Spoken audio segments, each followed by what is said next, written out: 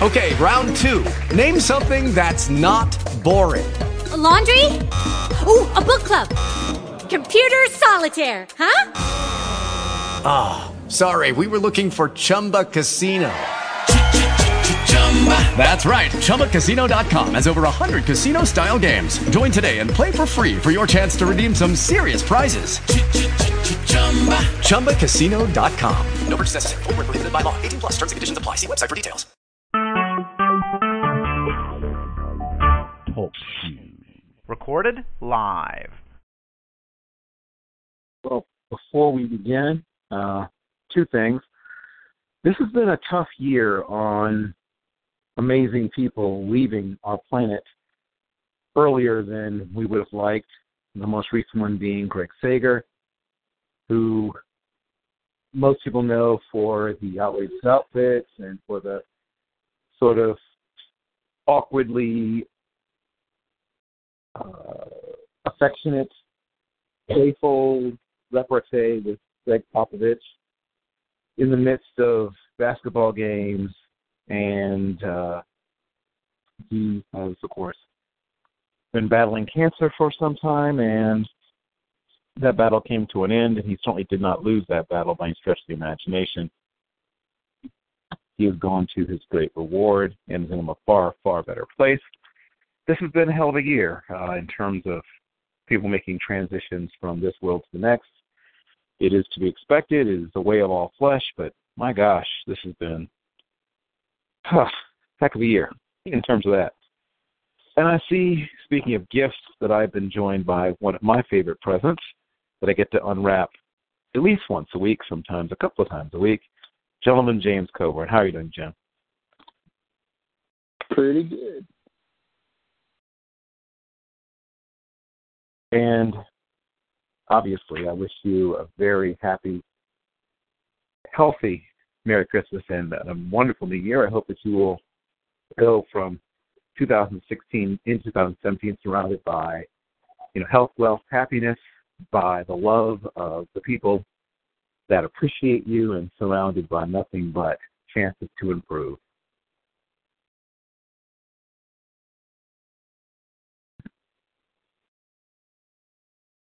So now we find ourselves at pretty much the end. I mean, we have just over a week left in 2016, which went by very, very, very, very, very quickly. At least for me it did. Shockingly so, in fact. Obviously, we are in bowl season. Pro football is only a few weeks away from playoffs. In the case of college football, the playoffs have almost come to their end. We're at the championship game area for, Division II and Division III and FCS, and of course, obviously, drag it out more for FBS because drama and FBS-ishness of it all. But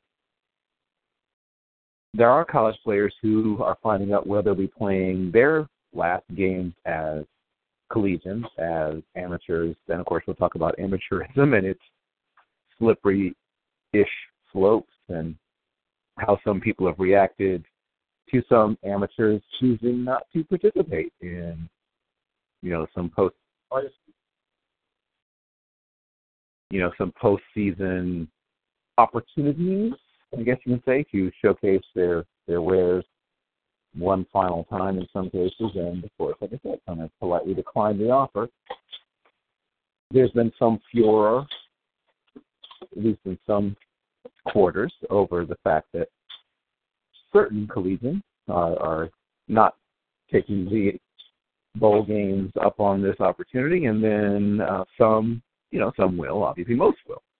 But people are afraid, or some people are afraid, that it will become a trend, it'll become, acceptable, and soon everybody will sit them out, and how will we field teams and anarchy, dogs and cats living together, et cetera. So, Jim, we'll sort of walk through these things slowly but surely. I guess the first thing, is this a tempest in the teapot, or is it the camel's nose under the tent? Well, I mean, does it really matter, guys? I'm just, in terms of like, this is just something that's going to happen more and more as players start to care about their future, their body, all those sort of things.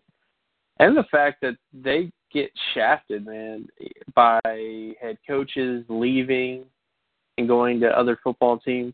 I'm not exactly sure how common, like if it's been like a more common thing for coaches to leave their programs before bowl games and that sort of thing, for other jobs. But that obviously is something that happens a lot now.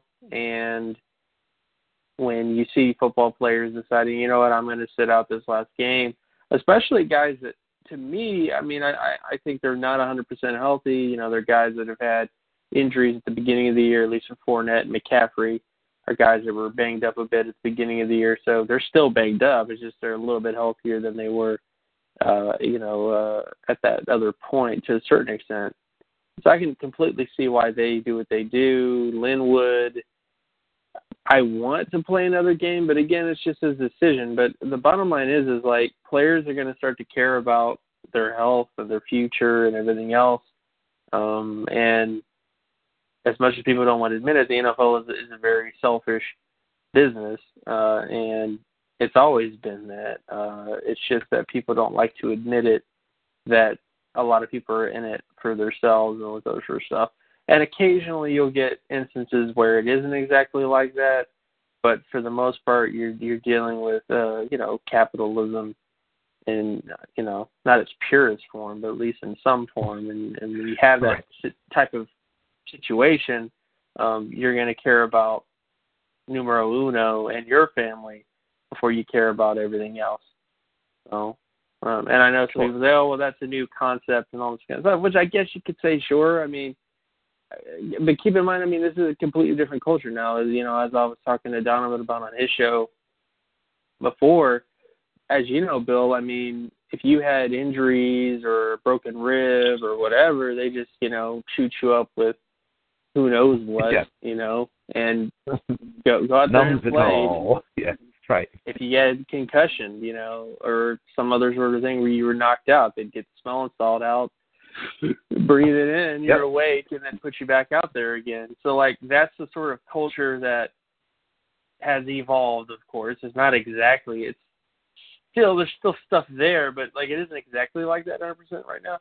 But that's kind of what you're dealing with, is the culture of just that, where you play through everything, unless you're dead, versus a culture now where it's, hey, I kind of want to walk when I get into my 50s and 60s and know who I am, stuff like that. So it just is what it is.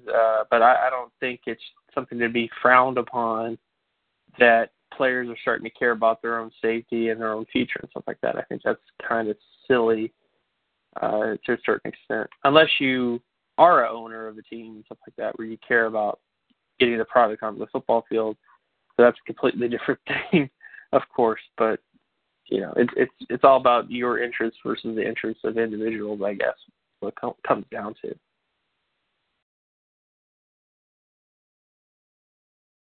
And I will answer that implied question. It is more common for coaches and staffs to depart prior to bowl games than it was in the past. It used to be the only time you left that early is if you got fired. It wasn't your choice. But as you pointed out, the world's changed. Evolution has taken place. I am much more willing to embrace this new world than I probably would have been 20, 25 years ago. But then it wouldn't have come up 25 years ago. So if we can live in this new world where teams are, college teams I'm talking about now, are putting the kinds of demands that they now put. That's the other thing. It's when you are a scholarship athlete playing football, even at an FCS level, forget, or a better Division II program, it's essentially a year-round commitment. You're expected to not go home for the summer. You're expected to participate in spring ball, summer, quote-unquote, voluntary workouts, to come in at whatever weight, whether it mean gaining or losing or whatever you've been asked to do. If the coaching staff has changed, you're expected to come in understanding the offense when you show up again in the fall or summer. I guess summer for summer camp. You're expected to know the new offense. I mean, all kinds of things are expected. So we see so many fewer multi-sport athletes, right? There are occasional ones, but it used to be very, very common. Jack Del Rio caught Randy Johnson and was a all Pac-10 linebacker. We always talk about guys like Peppers and Ronald Curry, who played basketball at Eastern North Carolina. Briefly, you had Donovan McNabb being a backup point guard at Syracuse, no less, which is a pretty decent program. That's not like, he's at any old school. He's like seventh guy, eighth guy off the bench at Syracuse. That tells you something. So that was completely possible at one point. Montana thought about trying to play basketball at Notre Dame. Ended up not doing it, but it was something he considered. He was a very fine basketball player. And some people thought in high school that was actually his best sport. But the demands now, especially if you're playing quarterback, I mean, think about it.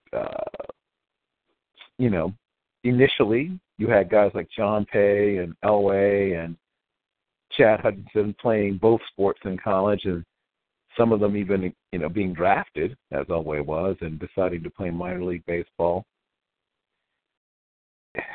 And that's a good way. The NCAA is so weird. Like, you can't do this, you can't do that. Oh, but you can sign a multi-million-dollar contract to play minor league baseball.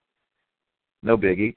I'm fine with it, but it's just a funny thing for them not to object to, with all the things to which they object, that would be completely okay.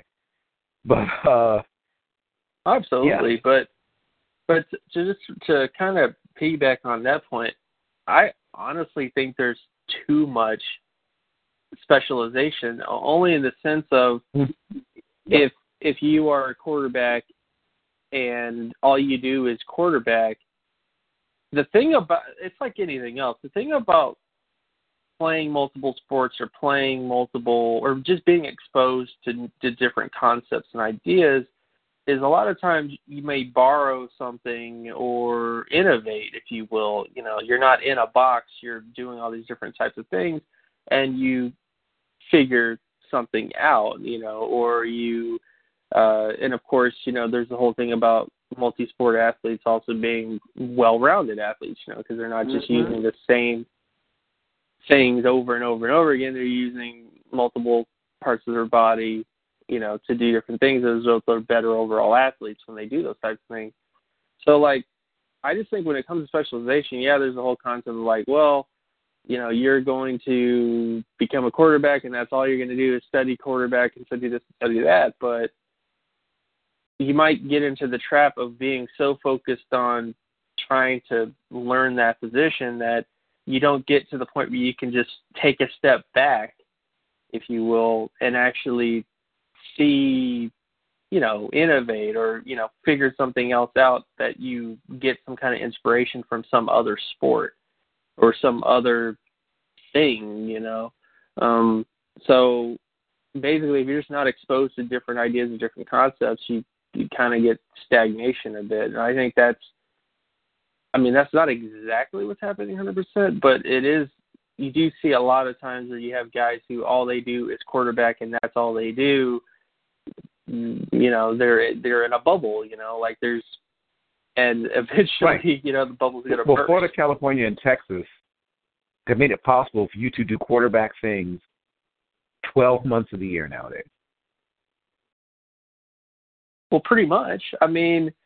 It's not just, you have quarterbacks that are preparing for college at 10 years old, 9 years old, 8 years old. You know, we got little 6-year-olds. We got little 6-year-olds going. You know, how's it going? I committed to Texas. You know, today. Oh, how do you? Yeah, well, you know, you like football, huh? Yeah, I really like football. Like I'm just saying, like the fact that we're interviewing 11 and 10-year-olds about their commitments to college programs tells you that things have gone a little too far when it comes to, you know, specialization and everything else like that. Because again, you're way too focused on one thing, and as a result, you can have consequences to those types of things. Especially, you might have a guy who, you know, goes into college football at quarterback and realizes he just really doesn't like playing quarterback or playing football. You know, like he likes this other sort of thing, you know, that he gets exposed to, for example. But, you know, I don't know. I mean, that's just another thing on top of everything else. Is just a simple fact that I don't think you can. In general, I just don't really think you can really innovate much in any sort of field if you're not if you don't have like a overall view of a couple things. And it's not to say that every sport isn't the same, but it is, you know, there are some things that you can pick up from. You know, it's almost like with, you know, I know the common adage is like, oh, well, he played basketball, so he's going to be a great tight end. Well, not necessarily, but you can learn certain things like hand-eye coordination and, you know, boxing people out. Like, there's different things that you can pick up from basketball, apply to football, and actually turn yourself into a really good player, but not even being like a tight end. It could be any sort of position. So, like, there's just lots of things that you can kind of learn from and add to your thing. But if all you're doing is studying one position and that's it, it's kind of hard to innovate or steal or borrow things from other sort of sports, I guess, on top of sort of the, you know, making yourself a better all-around athlete. If you just do the same thing over and over and over again, you know, you're not exactly going to improve dramatically at times.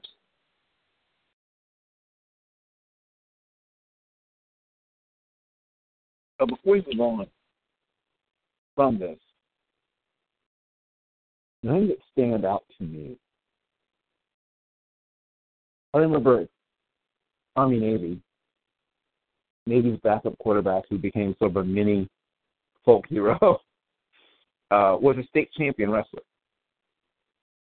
Which, one, I love that because I wrestled, but two, you don't hear that very often. I mean, lots of football players wrestle, but you rarely hear about quarterbacks being state champion wrestlers. That is a somewhat unusual, particular crossover sport for it not to be basketball or baseball, but for his, you know, his other best sport, you know, to be wrestling and to be really good at it. You know, he wasn't just dabbling; he was a state champion, and obviously that tells you a lot about balance, explosiveness, strength, mental toughness. I mean, I did both, and let me assure you, I mean, football's a tough sport, don't get me wrong, but, I mean, geez, 12 minutes, right?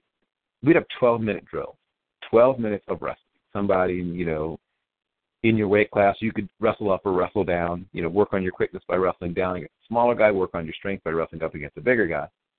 But 12 minutes of wrestling, man. To put it in perspective, it's like going for a nice jog with a piano on your back. It's super, super fatiguing. I mean, it's a 2.5-hour football practice would be equivalent to a 12-minute drill, 12 minutes of wrestling. Just took everything out of you. Everything. No breaks. I mean, because, you know, it would be twice as long as an actual match, which had breaks. So the idea was to make practice twice as hard as an actual match. And it worked. We were very well conditioned. But to see that, we always think about offensive linemen and defensive linemen, you know, and obviously one of the cool things about Roddy White is that he was a state champion wrestler as well, but I don't see too many quarterbacks. Like I said, I was trying to think of another quarterback. I mean, I remember that kid Danny Kendra at Florida State was like, could have been. back in the day, but I can't think of too many other guys who played quarterback at a high level in college were state champion wrestlers. I mean, anytime you think of a quarterback who played a different sport, it's usually baseball or basketball. No, for the most part. You know, almost always in that order. Yes.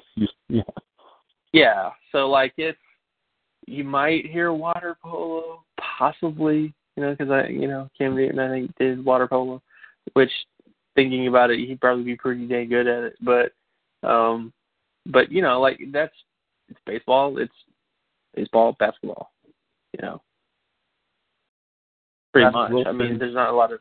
Was a junior Olympian in volleyball. Yeah, exactly. You don't really, you kind of hear that too, but like, those are the big things, you know. And it makes some sense, you know. Like, hey, you throw things. That's what you do, you know. But it's, you know, like there's other things. I mean, just like you said with wrestling, you know. On top of that, you know, you might be able to develop pretty, you know, decent ability to avoid people, you know, if you had that sort of stuff.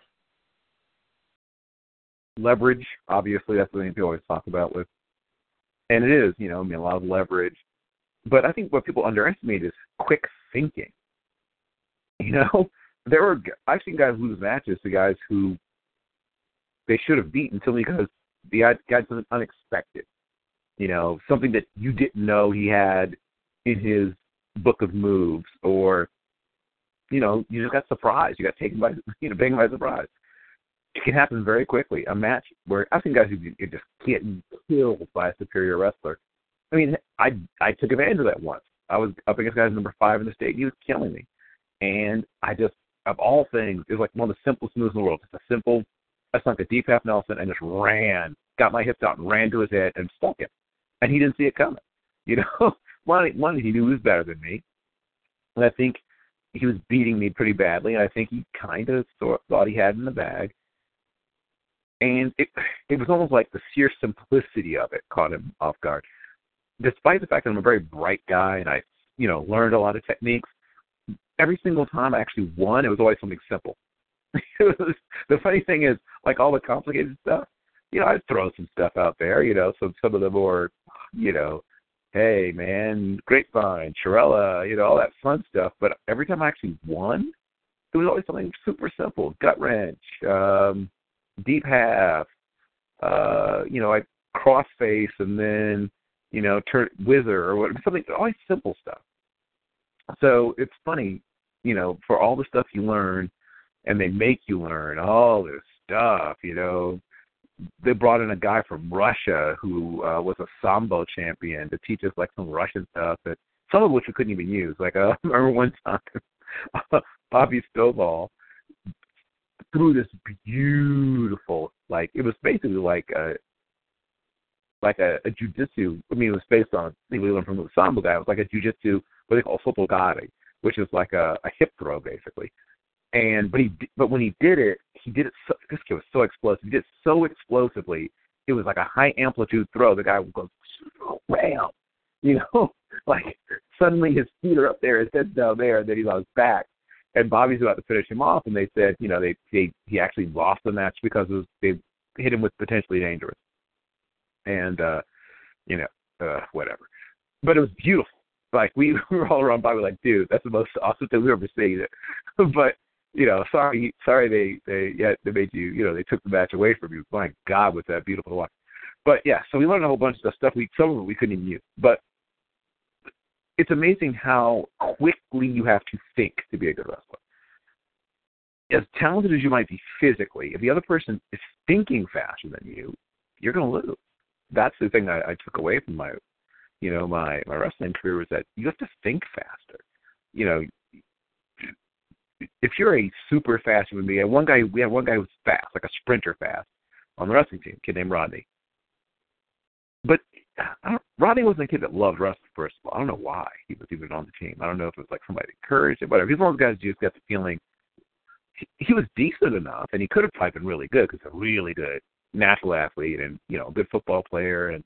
But he wasn't, I guess his best sport probably was track. And so sometimes who would be without his services because he'd actually indoor track season overlap with, once again, so I don't know how he even did all the stuff he did, because football would overlap, and then on front end, and then on the back end, our indoor track season would overlap on the back end of our wrestling season. So he would miss some stuff on the front end, and then he would miss some stuff on the back end, and then, whatever. But the point is that he was super fast. Like, as a person, he could run fast. He was, probably third, fourth fastest guy in the entire school, and my school had a guy who later went on to be an Olympic alternate named Andre Kaysen from Texas A&M. Well, he later went on from Green Run to Texas A&M. Was an NCAA champion in 200 meters. At one point, held the U.S. record, I believe, in the 200 meters at one point. But yeah, super fast. He wasn't that fast. Rodney wasn't as fast. Nobody was as fast. I mean, the kid was the fastest 16-year-old in the country at one point. He set an age group record in the 100 meters at the Gatorade Winter Nationals in 1986, either 85 or 86. So, yeah, he was at one point the fastest 16-year-old person in our country. So, he wasn't that fast, but he was fast. But he wasn't a fast wrestler, despite the fact that he was a super twitched up, as people now would say, super quick, super fast athlete. He didn't think wrestling that fast. And I think that's one thing that helps you if you're a running back or a wide receiver or even a quarterback. The fact that you can't hesitate. You just can't. If somebody throws, even if it's crappy, even if their technique is crappy, if they come at you and you're hesitant, they can beat you with bad technique just because they got there first. They got you into a bad position fast enough that by the time you started to recover, it was too late. Which is how I beat Jeff Jarrell, who was a way better wrestler. I don't think he thought I was going to be on the defensive. It's like, dude, I got nothing to lose. You're better than me. I'm not going to be on the defensive. Yeah, you're beating the living daylights out of me. I'm not trying to just lose with honor. I'm trying to win this damn thing, which I think sort of took him by surprise. But injury. That's the other part I want to talk about. Some medical professionals have said that multi-sport athletes are also less prone to injury. Now, I don't know if there's been any actual – it all sounds kind of anecdotal-ish, but is there anything that you've run across that seems to bear that out, Jim? Not necessarily. I mean, I haven't really gotten to injury stuff yet or character stuff yet, but it is anecdotal in the sense of, because you're not using the same muscles over and over and over again, you're not going to overstrain yourself or overexert yourself to a certain extent. If you're constantly using the same, muscles over and over and over again, then you can have issues as a result of that, which most people know about. For the most part. Right. I mean, if you've ever played baseball for any length of time. I mean, I didn't pitch often. I was like an emergency, like when there's a blowout or you're in a tournament where you use up all your pitchers or something like that. I was the kind of guy that would pitch in, essentially terrible emergencies. Oh, God, we're running out of pitchers. Carroll can kind of get the ball in the strike zone. I did not have a strong arm. I mean, I wasn't ever going to blow the ball past people. But I could keep the ball in the strike zone. And most of what I threw had a natural sink to it, even when I didn't want it to sometimes, which, I was mostly a second baseman. And, I was the kind of person that would, even by accident, even when I didn't want it to, I don't know, maybe something about my grip or whatever, usually a certain amount of natural sink to everything I threw. So my first baseman, who was a tall kid, got a good amount of work on, getting down on ball. But I remember I would never pitch a complete game.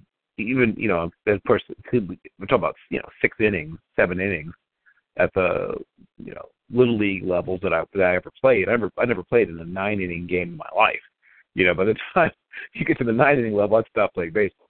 But, so I would pitch part of a 6 or 7 inning game, which would be probably, I think I never pitched more than about 2 innings in my entire life.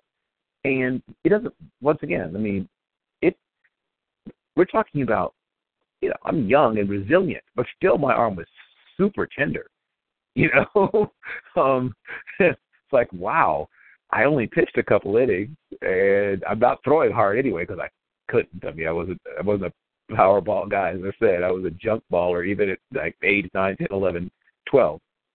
I was a junk baller. When I remember I learned how to throw. I was in Boys Life magazine, of all places. They had an interview with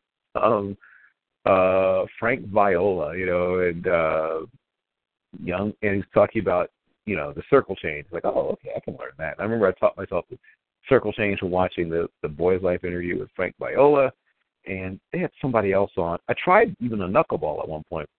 I don't know how people master that. I mean, it moved. I could get it to do that, but I had no idea where it was. Literally no idea where it was going. I mean, there was times when I would sail it, 4 or 5 feet over the catcher's head. Other times it would just bounce, Well, this wasn't even at major league distance, so 30-something feet, probably 38 feet, probably 37 feet. So, yeah, I don't know how people control a knuckleball at all. That's beyond me. But yes, your arm hurts when you pitch. I mean, sometimes I'd be warming up a catcher, and my arm would maybe not hurt, but it'd be a little, I'd feel a little something like, oh, wow. I don't know. God bless major league pitchers. I don't know how they do it. If you're throwing hard like they do and you do it repeatedly, their arms just must hurt all through the season. I mean, there can't be any way that their arms just don't hurt all the time throughout the season. They must just be uncomfortable constantly. But yes, so though it's not a trauma-based sport like football, you rarely see, occasionally, but rarely do you see, somebody gets beamed, or they really cut down on even the collisions at home plate.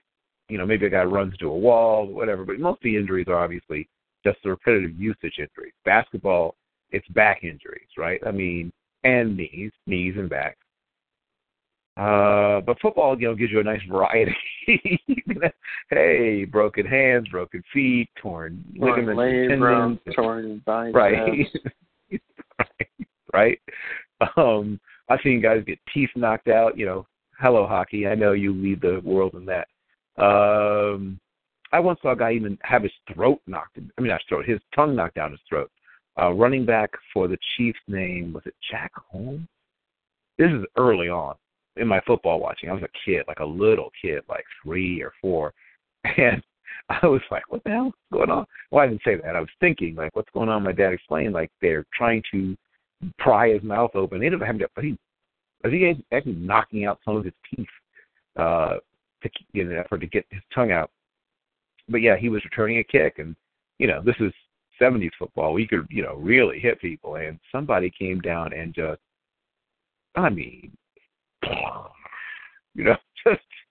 just blammo. I mean, you don't see hits like the kind of hits I grew up watching anymore. Don't get me wrong, it's still a very tough physical game, but the way people hit each other in the 70s, I'm surprised no one wasn't just flat out killed. I mean, certainly there were some people very close, like Darryl Stingley, but my God, the way people hit each other, wow. Truly, it was stunning, the hits you saw people put on each other those days. But, yeah, he didn't die, as it turned out. He did have a brush with, pretty scary, But, yeah, so we come to the sport that we love, football. And I think the game itself is something of a gift. And what we do, or attempt to do, right, evaluate, assess, figure out, predict, based on, what? Data, obviously. As you pointed out, that's something you've done a lot of work in terms of figuring out what actually is real and what's imaginary. What data means what and what data means nothing and all that good stuff. Of course, obviously, tape is where everybody's, or live games or in person, which is cool when you can do it. Try to evaluate certain things, how big a guy is. We all have talked about the speculative fiction that is the program that whether you check out something online, whether you, buy a program at a game, whatever it is, I mean, come on. Everybody's weight ends in either a 5 or a 0. Everybody's, either 6 feet tall or 6'2" or 6'3" or 6'8" or whatever.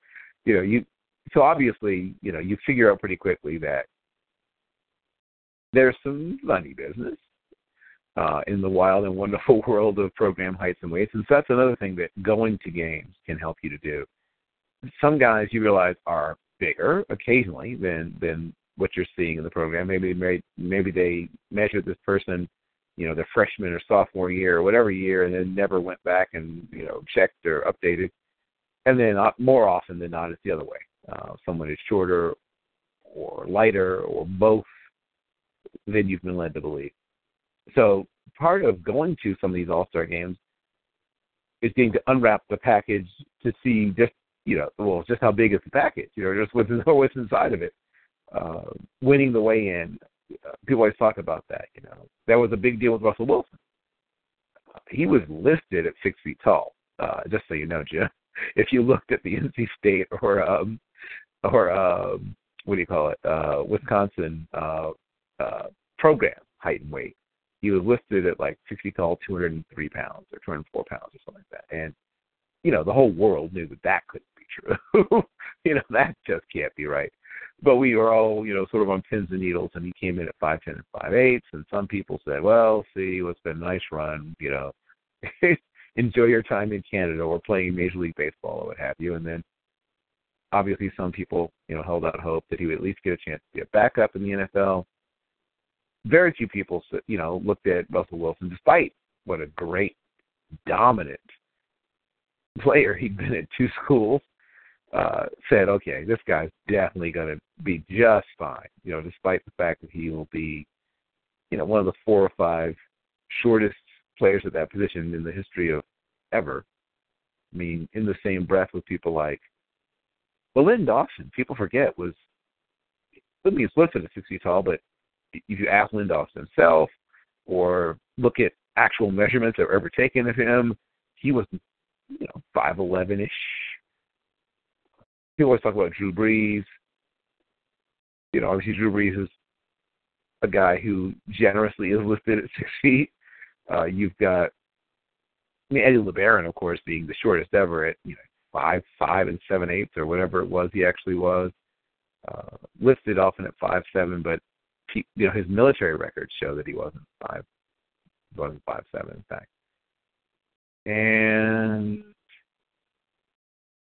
there's been a handful of other guys, but so clearly it worked against you to a certain extent. I think Colt.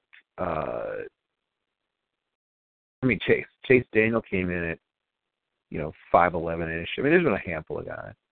So that's part of why. Oh, and of course, congratulations. I know the Senior Bowl, for whatever didn't work out, but you will be at the East West Shrine game.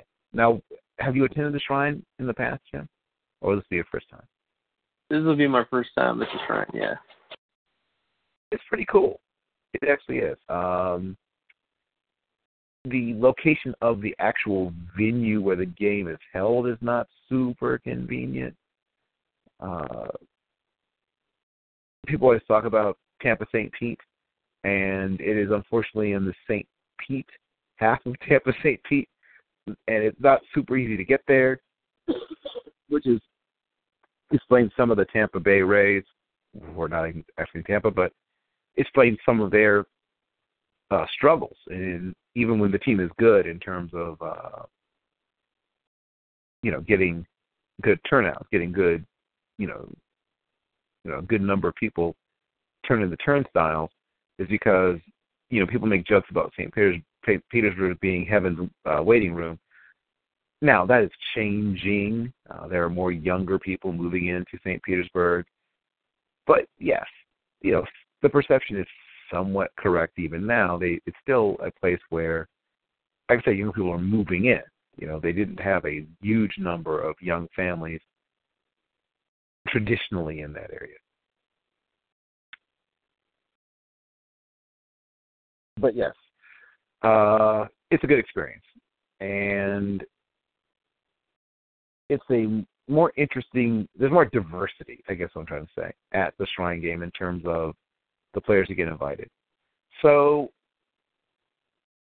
obviously you've gotten a chance to watch a lot of players, but there must be some presence you're still looking to unwrap. Who are some players that you still want to, rattle the box, try to figure out what's inside, open it up?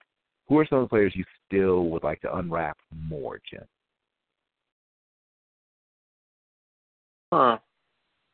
Well, obviously some of the players at the Shrine game that I haven't seen, in particular, Zach Johnson from North Dakota State. Haven't actually got to see his tape yet. Also, let's see, that guy. I think it's the Florida International or Florida Atlantic. No, I think it's International. They have a tackle there from Florida International who I have not actually seen anything of at all at the Shrine game too. And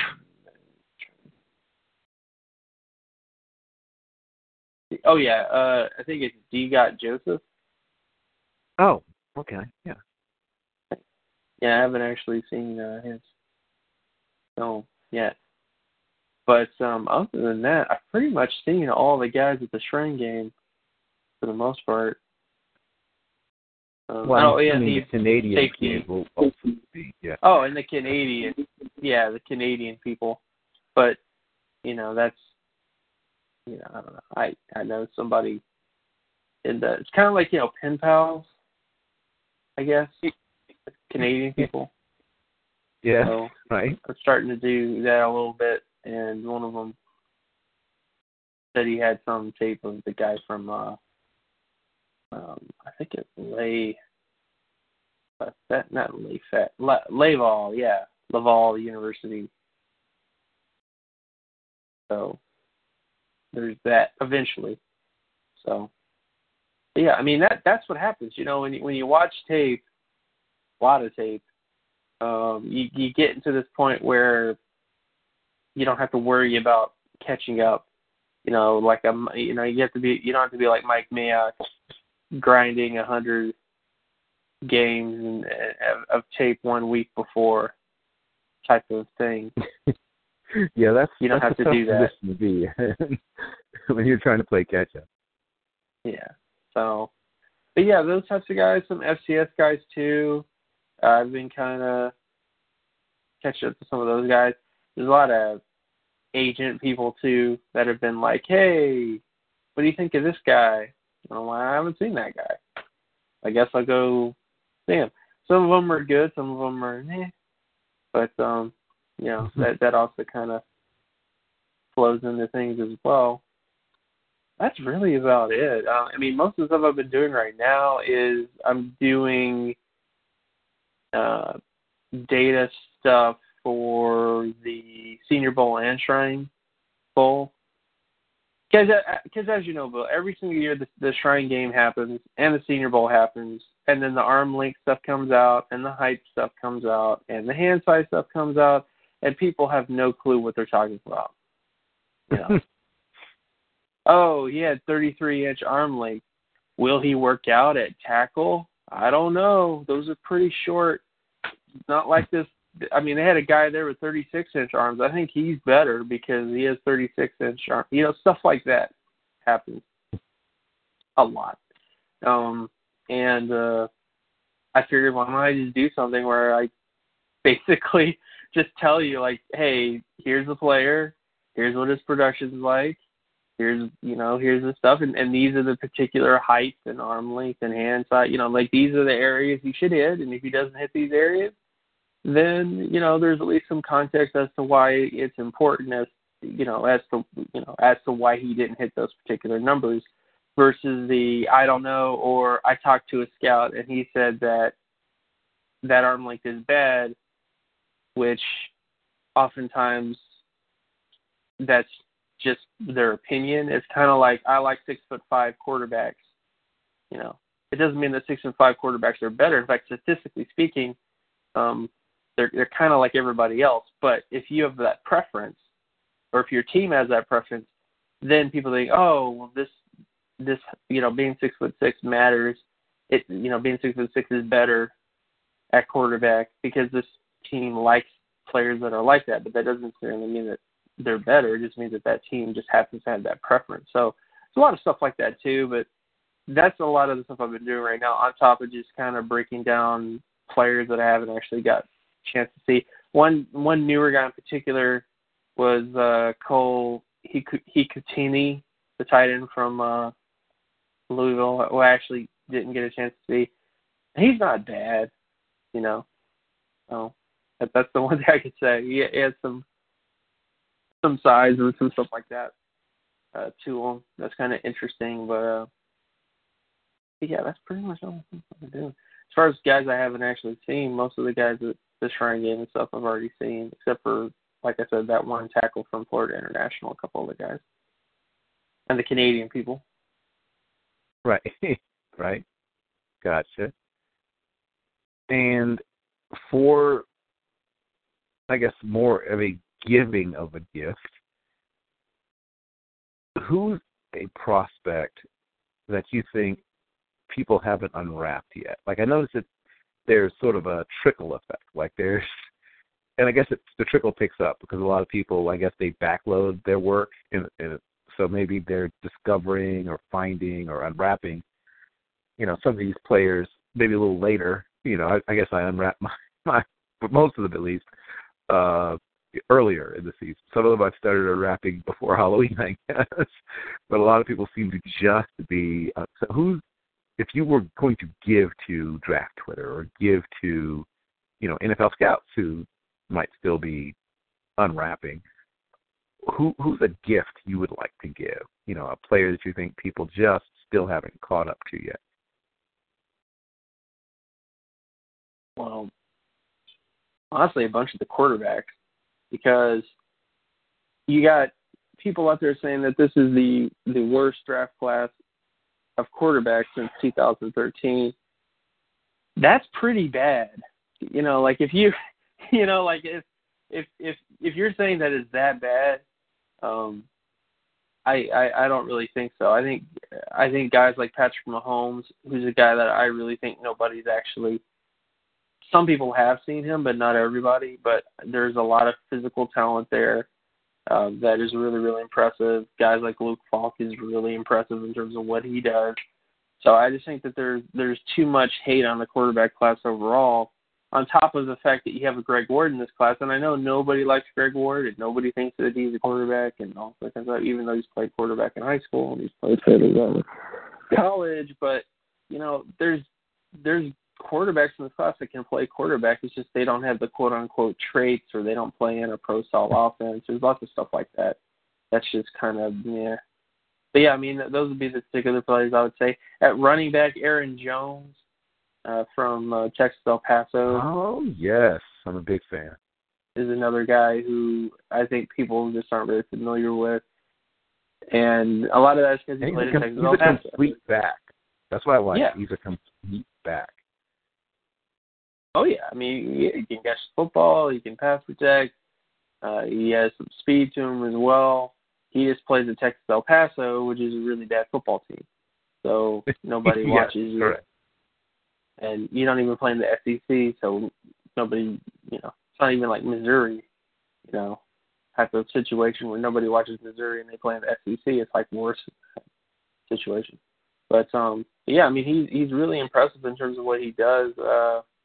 But obviously there isn't a lot of buzz on him for, reasons, like I said. James Butler at Nevada is also pretty impressive.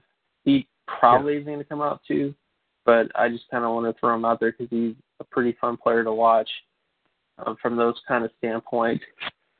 At wide receiver, I don't know why I have to keep saying this over and over again, but Cortland Sutton and Ishmael Zamora are both better than Mike Williams. They're more physical. They pretty much do the same thing that Mike Williams does in terms of, back shoulder fade catches and stuff like that. It's just that they're, good, a little bit better, in terms of what they do. So, I mean, he's kind of like that to me.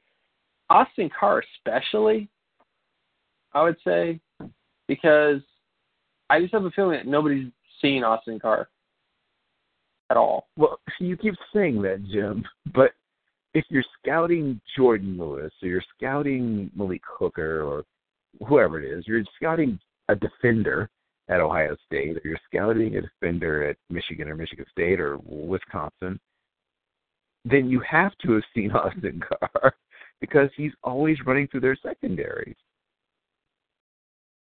I don't know about that. Well, only because maybe they didn't have Jordan Lewis versus Northwestern, right? Or draft breakdown, the whole stuff like that. One guarantee game of a guy.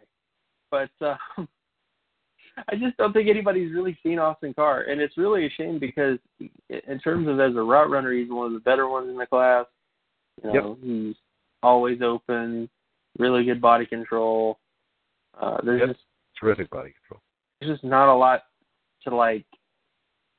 You just haven't seen him. I mean, that's the only thing I can say. Like, you just haven't seen him. So, that's really what it comes out to. Nobody's seen him, and even people that criticize him, for the most part, if you really dig and question them on it, they'll eventually go, "Well, yeah, I saw some flashes here and there." It basically means that you didn't really see them. So, but yeah, I mean, he's a really impressive player as a wide receiver, but there just isn't a lot of, buzz or anything on him. And the same thing goes with, I know it's funny to say that Curtis Samuel is underhyped, I guess, because he plays at Ohio State and everything else like that.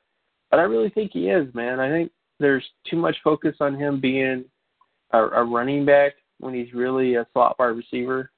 So there isn't that, like, there's just all this. Right. Well, he plays the PHP. He plays the Percy Harvin position. Yeah. I mean, yes. He does, but there's just too much of this sort of like, what is he? Well, he's a slot receiver. Well, what is he? And he's not. I mean, I'm tired of this sort of. It's like football players have played different positions before. Like, why is this so hard for people? I don't know. You look at what they excel at. What he really excels at is as a slot guy. I mean, sure, you can do the sort of, end around kind of stuff too, but lots of players can do that. I mean, shoot, Randy Moss could do an end around thing, but that doesn't mean Randy Moss is a running back. So I just think there's stuff like that I just find kind of odd in terms of that. At tight end, I'd say Tyler Conklin, again, at Central Michigan, is a guy that I think would be a very interesting player for people to go check out in terms of what he can do. Gerald Everett from South Alabama is another player. Well, he might run the fastest 40 at the combine. So, and then people will really be on the bandwagon. So size-wise, I'm just curious as to what his size actually is, because I don't think he's 250. 240 is stretching it, if he comes in at 240. So, he's a lighter guy. He's more like a possession guy, but he does have speed. He does have quickness. So there's some potential there for a tight end like that. And just because of the fact of all the tight end research I've done, I think that's really one of the more untapped sort of things out there, is finding those types of tight ends who can kind of be slot receivers and, stuff like that, more H-backy type tight ends, and actually use them instead of having them end up like, James Casey or, some of these other sort of guys that, don't really get utilized that much and just kind of fade away, to a certain extent, because you don't know what to do with them because they're not in line, or you don't, stuff like that. But yeah, there's just guys like that I think are impressive, but people just haven't really seen their tape. Same thing with tackles in the class. I mean, Eric Magnuson is not considered, to I don't know. It just depends on how you look at him. But, like, I look at Magnuson, I see a guy that's potentially a first-round tackle as a right tackle. But obviously there isn't any movement on the sticks when it comes to him. Zach Golditch at Colorado State is a guy I'm really impressed with, who nobody likes or nobody even talks about or nobody even knows who he is, to be honest.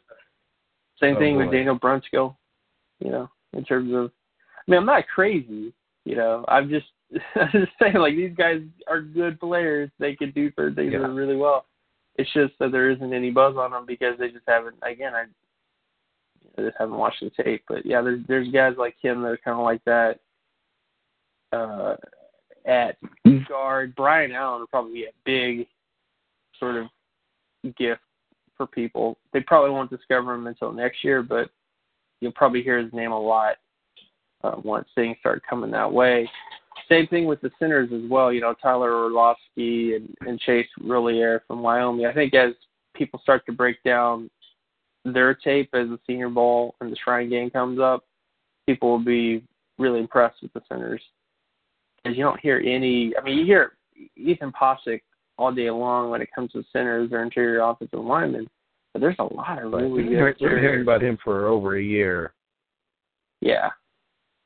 But guys like Tyler Orlovsky and even Kyle Fuller at Baylor, those are really good center prospects that people just – I just don't think they've seen them. It's like when people do top 50 boards, you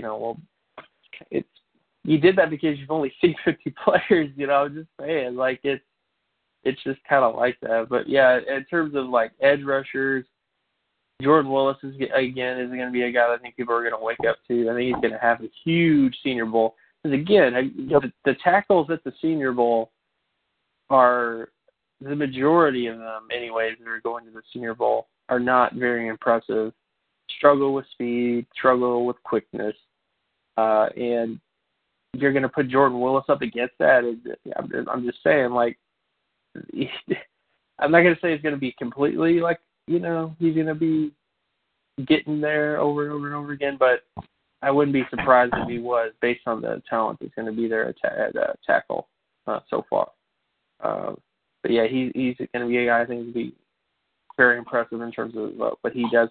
JT Jones as well from Miami, Ohio, who so far hasn't got a lot of buzz either, but I think he's been pretty impressive as well in terms of what he does at the defensive tackle position. My big one here is Jaleel Johnson, because I don't know what he has to do. He put up really good, he put up decent tape this year as a 3-tech. He does all the sexy things that people like defensive tackles to do in terms of, bursting in the backfield, showing quickness, pushing and, knocking offensive linemen on their back. And, he does all that stuff. Playing with power, yes. The sexy stuff. And yet there's, like, nothing in terms of hype or anything else like that, on top of being one of the more productive defensive tackles in college football as well. So, and it's not like he played, again, it's not like he played at, like, Mountain West Conference. It's like he played at Iowa, in the Big Ten. Like, there's just it's sort of like people went to go see Desmond King and then they didn't stay for anybody else. It feels like there's just that sort of sense of like, yeah, we went to go see this player, but we didn't see anybody else. But I think he's been really impressive. I see him as kind of a late first round kind of player easily once everything starts picking up. So I think people need to check him out before it's too late, if you will. But yeah, he's pretty impressive in terms of what he does. At linebacker, Tylos and Laley, Calvin Munson are, those are two guys that I've been really impressed with as sort of guys that people don't really talk about that are really impressive. Corn Elder, especially, I think the big reason why Corn Elder doesn't really get that much hype because people, again, they just haven't seen the tape. There isn't that much tape on him as far as draft breakdown is concerned. And the tape that's there, one of them is against Georgia Tech, which was him just tackling, which, again, I like watching those games to judge toughness and the ability to, tackle in space and fight off blocks and stuff like that, but most people just kind of shy away from those games because it's, Georgia Tech. But still, there's tape that's out there, but just nobody's seen him and stuff like that. And I think the last guy in particular, actually last two guys, again, Nat Jerry from Nebraska is a very impressive player as a safety, very fun player to watch that I think a lot of people haven't really caught up to. And Demarius Travis in Minnesota, he's also been kind of a very feisty sort of free safety type who's been impressive this year. But I think those are all the guys, really. There's a lot of really good players in this class. But, again, I just think that because they're not a top guy or they weren't mentioned as a top player, just there hasn't been any movement in terms of anything, It's like I said, it's almost like we're tearing down the top 50 guys instead of, actually watching tape on guys that we haven't seen. It's like, Bucky Brooks, for example, did a redraft sort of article, hey, let's redraft the first round. And it's like, dude, it's December, it's, don't you have other players to watch that you haven't seen, Don't you have more tape to watch a certain prospect? Like you can do that redraft article after the draft is over and then do one of those types of things, in the off season. Like that's where that article belongs, in the off season, Right now it's draft season. So there's just at least with me, I'm just saying, there's no reason why you should be doing a redraft article, right now, because there's tons of other things you could be talking about. People do those, things you should wait longer on sooner and sooner each year. And I wouldn't be shocked if, the East-West or whatever they call their particular one actually took place prior to, the first game of the season. But yes, it's just astonishing some of the things that we've seen. So between Shrine, NFLPA, and Senior, you'd like to think that all the deserving seniors will get their chance. And, of course, scouts look at them in practice, and they spot them on other teams' games, where you're trying to, have a nice quiet evening watching these corners play cornerback at a high level. And then eventually, like I said, I don't know if it's desperation or whatever it was, they decided to toss their, like I said, all that money, and see what happens. But there's so many interesting things going on now. Coach Carousel pretty much done unless something very strange happens.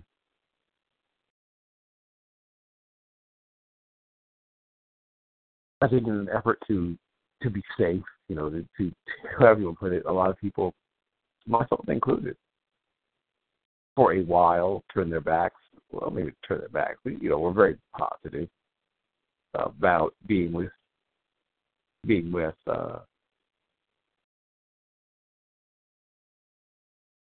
people with that.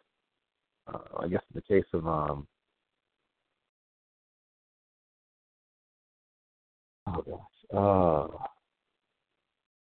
what is the name? Oh well, we'll come back. So, Jim. Mm-hmm. Jim.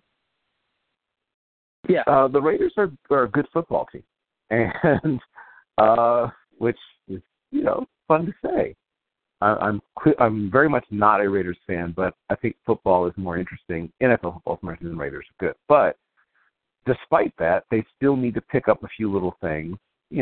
What would you like to stuff in their stocking based on some of the prospects that are out there? Who would you gift wrap and leave under the tree for Mr. McKenzie? Well, I would get a running back. We have a lot of running backs. And don't get me wrong, Latavius Murray's cool. But when you have opportunity to get a Christian McCaffrey, or you have an opportunity to get a Jamal Williams, or you have an opportunity to get, any of the running backs in this class, you do it. You don't hesitate. You don't overthink it. You just do it. And I think that's my big thing is, as much as, we have running backs and stuff like that, I think getting a guy like McCaffrey or getting a guy like even Dunta Foreman, or if for some crazy reason Dalvin Cook, went late for whatever reason, those would be kind of things that I think would really benefit the team overall in terms of what they can bring to the table.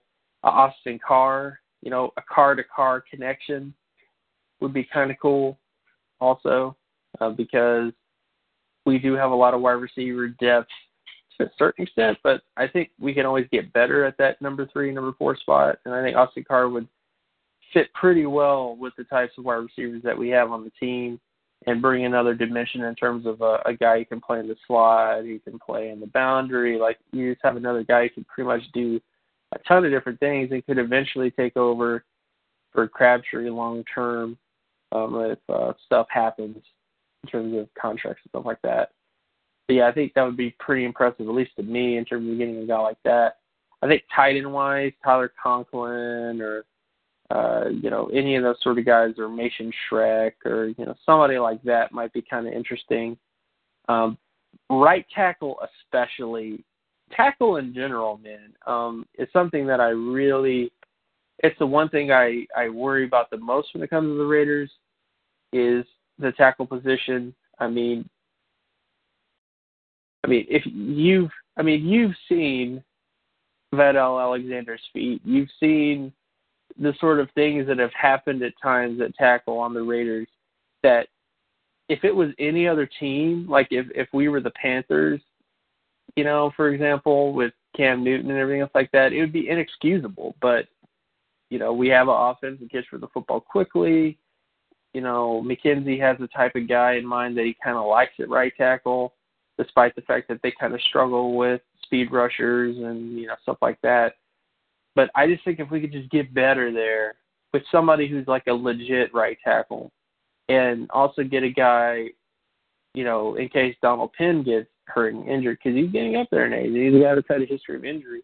If we could just get that type of a player in this class, which I think there's a lot of right tackle types, like a Eric Magnuson, or a, Zach Golditch, or a Brunskill, somebody like that who's a little bit more athletic, I think we would benefit a lot from having that type of guy. It would give Carr a little bit more time to make plays down the field, and just give a little bit extra time to do a bunch of stuff, man. So I think that would be my big thing, is to get that sort of player there.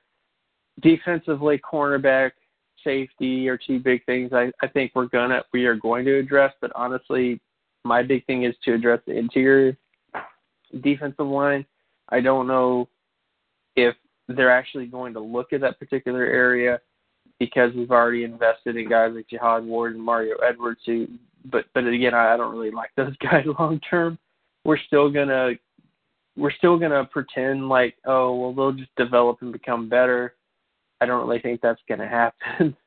But at the same time, I would like to get some sort of a, either a defensive end or interior defensive lineman who I think could add some dimensions to the pass rush, because so far we're getting by with Khalil Mack and, a couple other guys, which is fine. Khalil Mack's great, but if Khalil Mack had some more stuff around him, things would be really good. So I think however they approach, I just hope that we at least improve the cornerback and safety especially. And I think if we do that, we'll be a lot better long term. On top of we must get a tackle, right tackle, left tackle, you name it. Like, we need to get that. Period. If we come out of this class without a right tackle, like a legit right tackle, not some sort of experiment sort of thing that we've done before, and we ended up cutting a couple guys like that. We just have to do it. We have to get a legit right tackle if we're going to improve and get better long term with Carr.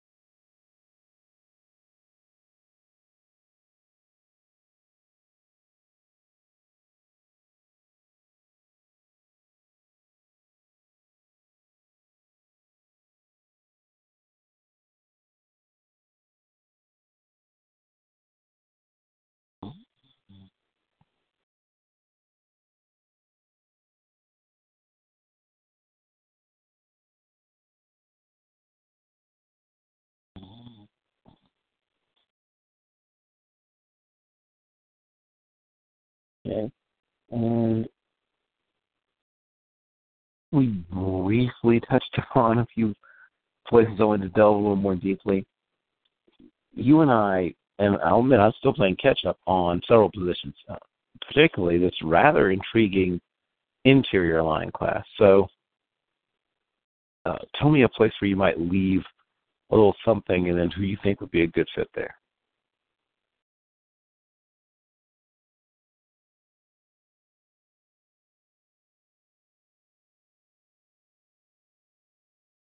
Jim?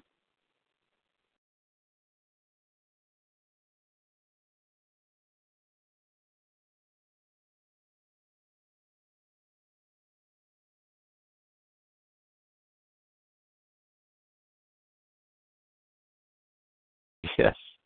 Jim?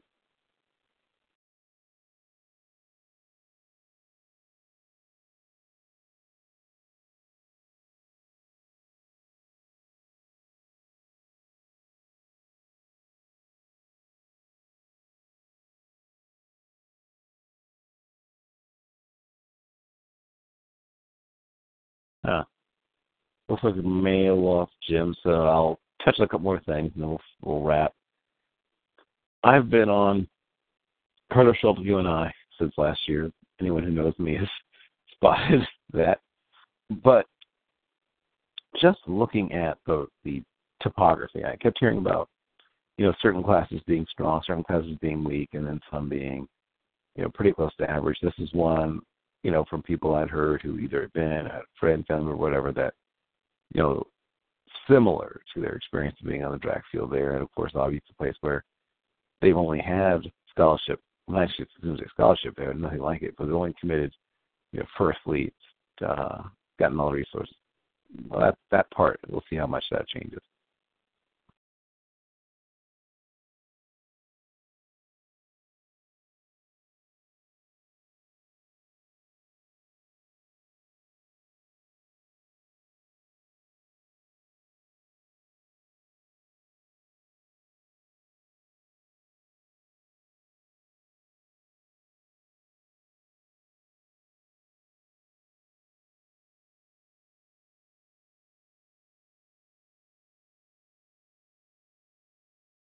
So, yes, I'm excited about the tight ends that will be there. Intrigued by quarterbacks.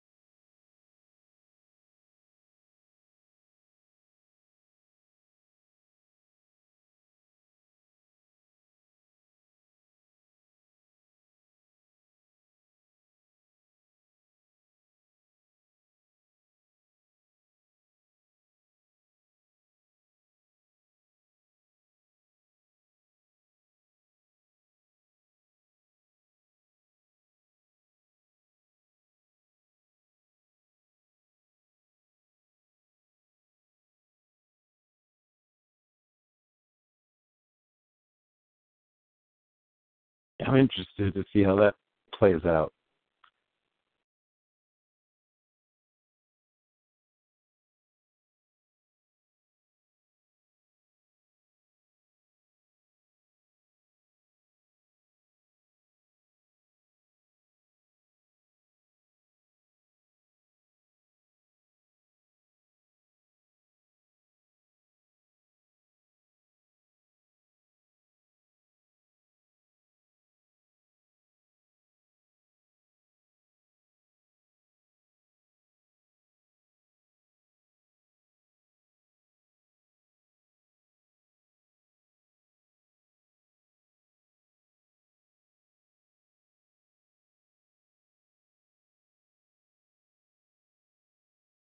So I guess I'll touch on a couple of others, and then we will finish with our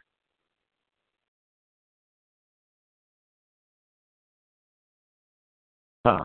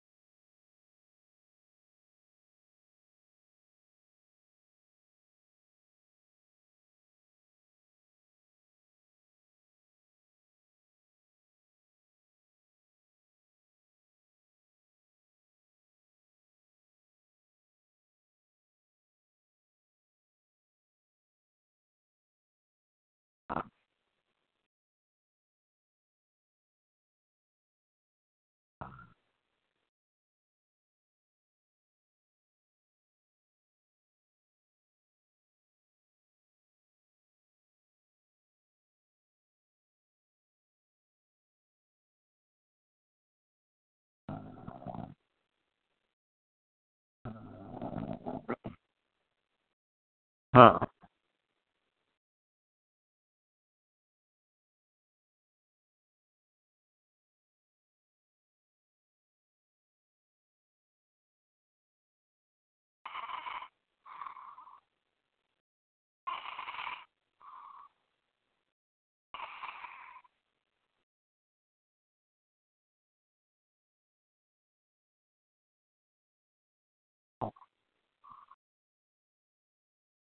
Oh, oh, oh, oh. Huh. I'm glad you brought up that particular. Uh, I don't know what he's supposed to do.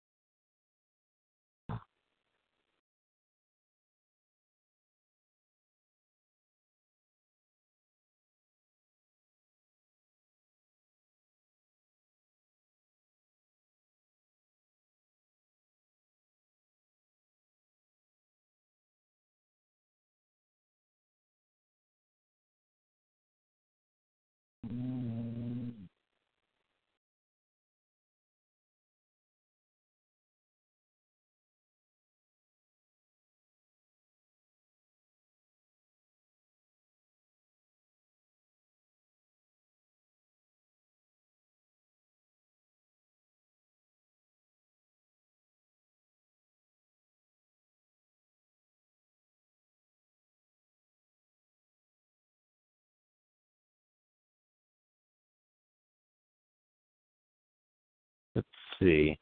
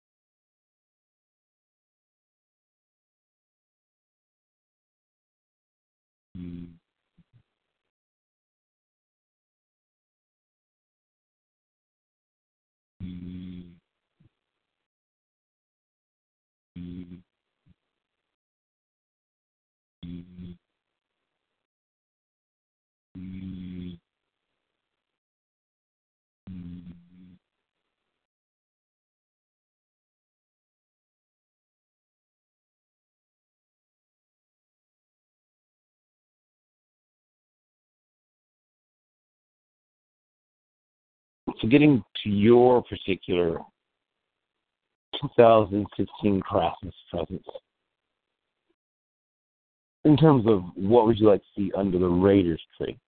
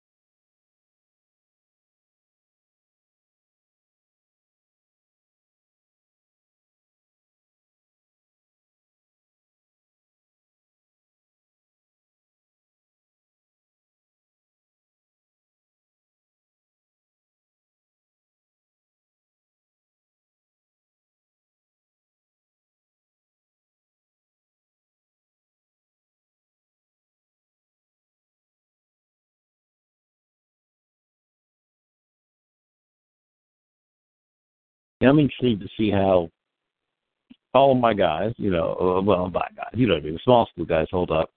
That's a question every year. I want to see how Carter Schultz holds up.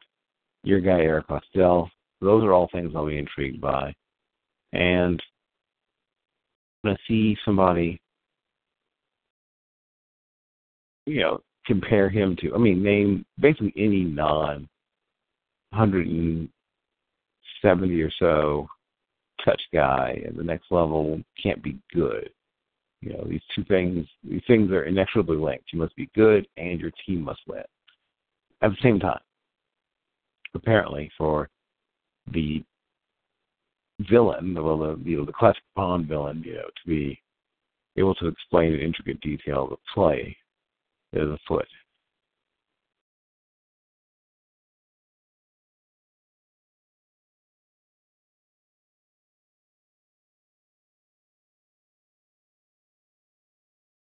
Yes, that's something I'd like to see. And of course, I've been a broken record on the quarter front, but clearly for the team that I guess I've still most identified with is Pittsburgh.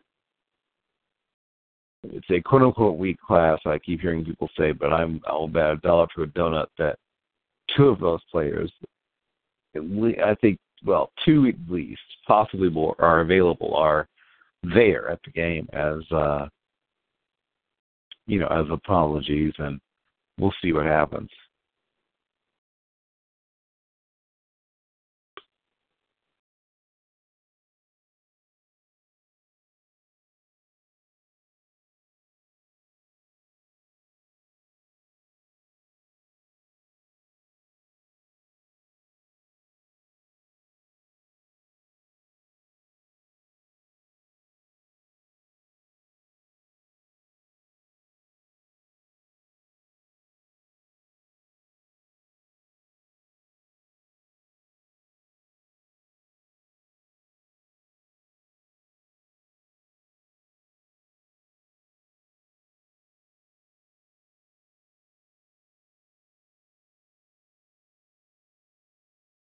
Anybody else that you would toss in there that you think will be pleasant gifts that we may not have touched upon yet?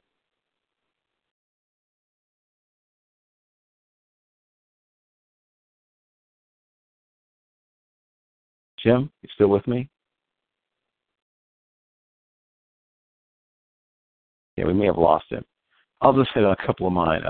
Deep running back class, but I say Miss Bathers, Ito Smith, assuming he get healthy enough to work out his pro day, Cade Harrington from Sam Houston State University. People have woken up or reawakened or whatever recently to Michael Payne. Trying to think who else I've noticed. There's a few others. I'm trying to think of who else to mention.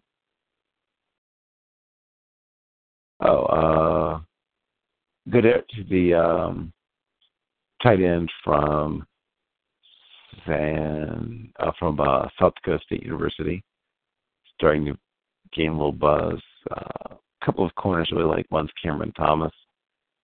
Tusculum, obviously it'd be great if he were doing what he did at Arkansas, or you were super excited about, his essentially the entire year, I guess. So, once you got to conference and things like that, you get a good idea of lots of things, but you can still spot certain teams that aren't fixed, aren't attached, to a certain idea or set of ideas so much they won't be able to adjust to anything new.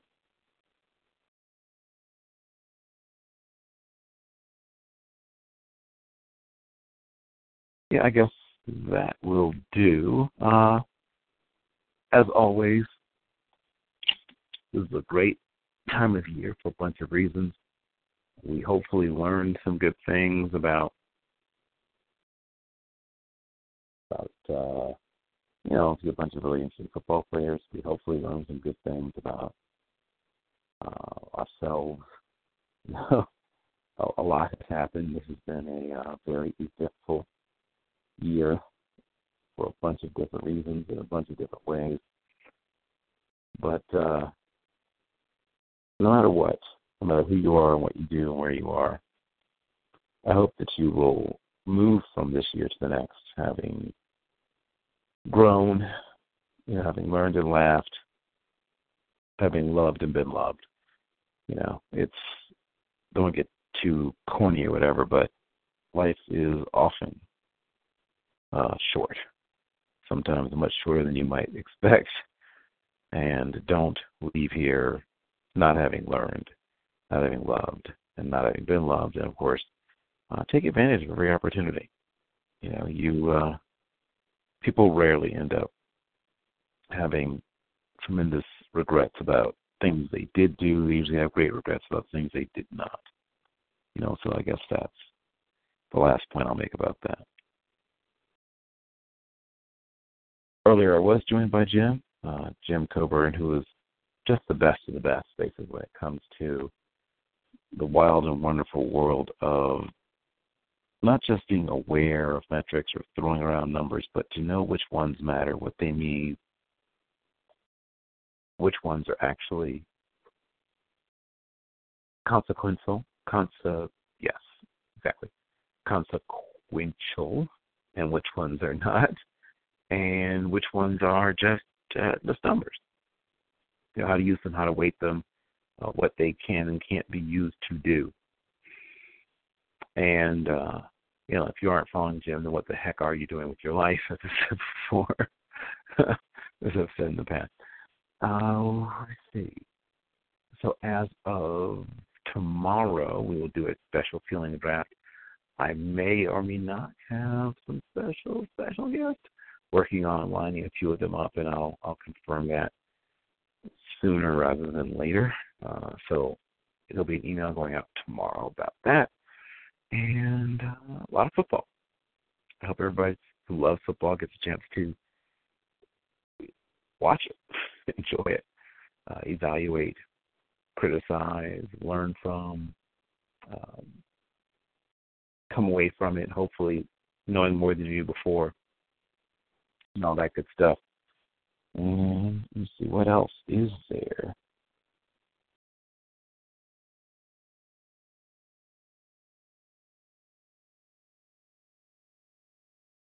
Yes, and I hope that your Christmas, your Hanukkah, your Kwanzaa, whatever it is you may happen to celebrate, I hope it's great. I hope it's amazing. I hope it's unforgettable.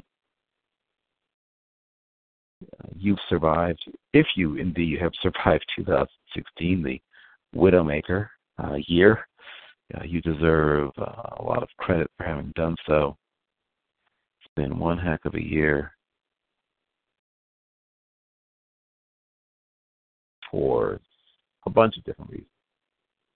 As I said, we recently lost a lot, but we also gained a lot as well. And as I said, I thank you all for your time, your talents, and your attention. We'll do this again in, be a little over a week, I guess. We'll be back on our normal Saturdays as of next week. Thank you. Lucky Land Casino, asking people, what's the weirdest place you've gotten lucky? Lucky? In line at the deli, I guess? Aha, in my dentist's office. More than once, actually. Do I have to say? Yes, you do. In the car before my kids' PTA meeting. Really? Yes. Excuse me, what's the weirdest place you've gotten lucky? I never win and tell. Well, there you have it. You can get lucky anywhere, playing at LuckyLandSlots.com. Play for free right now. Are you feeling lucky? No purchase necessary. Void where prohibited by law. 18+. Terms and conditions apply. See website for details.